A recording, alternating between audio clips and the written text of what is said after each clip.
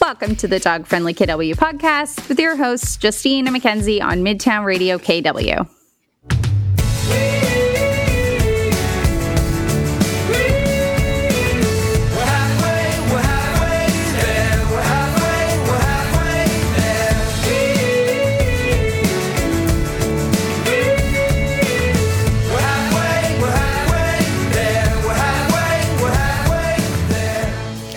Today we are going to explore some of the obscure, strange, and weird rules related to dogs around the world. So let's travel around the world, shall we? Woof woof. Let's go. Pushing through the storm ahead.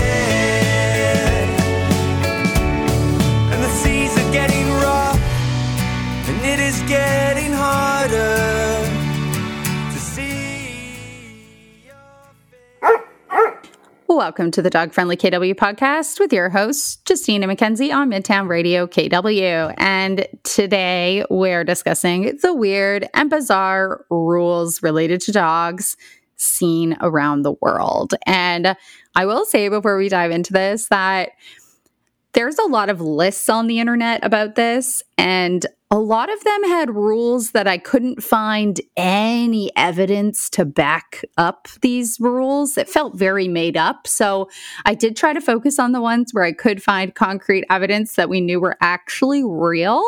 Because if you Google this, you will find a plethora of information. So let's get right into it. So Ken's Spain. So we found a BBC article from 2016 that talked about a really interesting rule in eastern Spain. Ken's, why don't you tell us a little bit about it? Yeah, this is really strange, but awesome at the same time because science. Municipality in eastern Spain is launching a dog DNA database in order to catch owners who allow their dogs to go to the bathroom on pavement. Like, right? What? So literally, they will take samples of dog excrement, is how they wrote it in the article, dog poop, collected by street cleaners, and it goes to a local lab for analysis, and owners had to, they were mandated to take their dogs to the vet so that a blood sample could be taken. And if you failed to register your dog's DNA with this database, you would face a €300 fine. And if you did have your dog poop on a sidewalk and you didn't pick it up, and if they were to match it with your dog's DNA, you were fined €200 for failure to remove your dog's mess. That is awesome. Right? It's very extra, but very awesome. It does make sense, but I can't imagine the amount of money it would cost to keep that up. I mean, but they're making money. This is just extra money going into the municipality. It's kind of a smart economic move when you think about it. And I feel almost like the fear mongering would deter people from doing it. Do you know what I mean? The fear of being caught and being fined would really keep people more accountable when it comes to picking up poop, because I am consistently shocked by how many people don't pick up after their dog. I am telling you, same. I walking to downtown Kitchener earlier today. I walked by a pile of dog poo, and I'm like, why? Why? Literally in the middle of the sidewalk. Why? Why? That's so funny. On a kind of related side note, today, when we were on the pack walk, Bailey pooped, and my mom was like, "Can you pick it up?" So I go to pick it up, and she goes, "Wow, you're so good at that."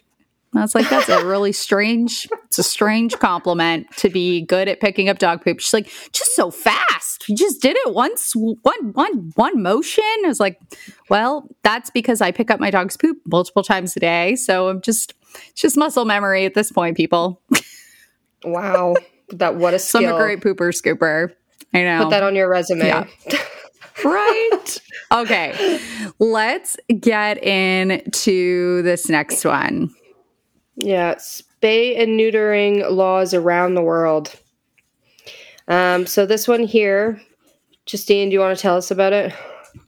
Yeah. So widespread neutering, like what we see, like we have so many spay and neuter type campaigns here in Canada. It's something I think vets, trainers, rescues, like everybody really pushes for spaying and neutering your pets. But that's actually not the case all around the world. And this one I found so interesting. And at some point, I'd actually love to dive more into like the literature and research around this because in Europe, rewind. In some parts of Europe, it's actually considered an unnecessary or even cruel and abusive intervention.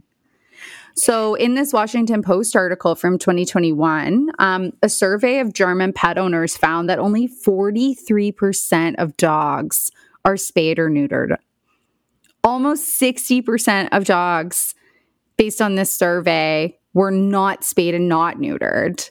And I like to think that if you're completing a survey about dog ownership, you're probably a pretty dedicated dog owner to be wasting your time filling out said survey. I wonder what the unplanned pregnancies are with dogs in those countries. I know I have acquaintances that live in Norway. Shout out to Honey the Iggy on Instagram. She's got like 1 million followers and she's great. But we had this conversation about her. She's American. She's living in Norway. And she was telling me that, yeah, I didn't spay Honey because she is it's here. You just don't do it. Well, it's actually prohibited. In Norway, it's actually not allowed. Like you are prohibited from spaying or neutering your pet unless you're given an exemption because the surgery would improve the welfare of the animal. But otherwise, dogs in Norway are left intact, and it's up to the owners to ensure that they don't mate. Yeah, that's crazy. Like kudos to all of those responsible dog owners in those countries because that's what it is. It's keeping your dog, if your dog is female, keeping her inside during her heat cycle, or if your dog is male, like making sure that he's away from, dogs he needs to be away from. Like that's a lot. Right. And it's so interesting because in so many of these countries as well, at least from friends that I've talked with that live in Europe, the entire dog culture is different there. So like way more off-leash dogs. Like when my sister was in the UK, she said almost every dog was off-leash. Mm-hmm. Yep. They're just off-leash and they're just walking with their owners. Like it's a totally different culture. So to layer this in on top of that is fascinating to me. Yeah, I agree. I would love to dive into this a little bit deeper as well, because just to see the stats behind, percentage of unspayed or neutered dogs versus how many puppies are being born and when they're being born and how they're being born, etc., would be super interesting to see. And maybe, if there's a lot of responsible dog owners in that part of the world, then we can maybe learn something from them because here it's a little different. Yeah. Okay. Well, tell us about this law that was implemented in Turin, Italy back in 2005. All right. So in Turin, dog owners will be fined up to 500 euros, which is equivalent to about $650 here. Probably 650 US, so probably like 800 Canadian, but yeah, a hefty fine. Yeah. Exchange rate is bad. Yeah, and this is if you don't walk your pets at least 3 times a day. This is awesome. I love this. Walk your dog 3 times a day or we will fine you. It's just so funny because I'm like, how? So like this was implemented by their city council and I'm so curious, like, how do you monitor this? You can't. Right? Like, is this just like, you're just like ratting on your neighbors? Like, I haven't seen that poor dog next door been walked in 2 days. Find them. You can't put like a Fitbit on your dog and like have it like tracked out. Right? Like, so yeah, that's funny. Very interesting. It sounds like a scare tactic, but I do very much like the idea of that because it gets people out and about. Okay, also full transparency, I do not walk Marshall 3 times a day.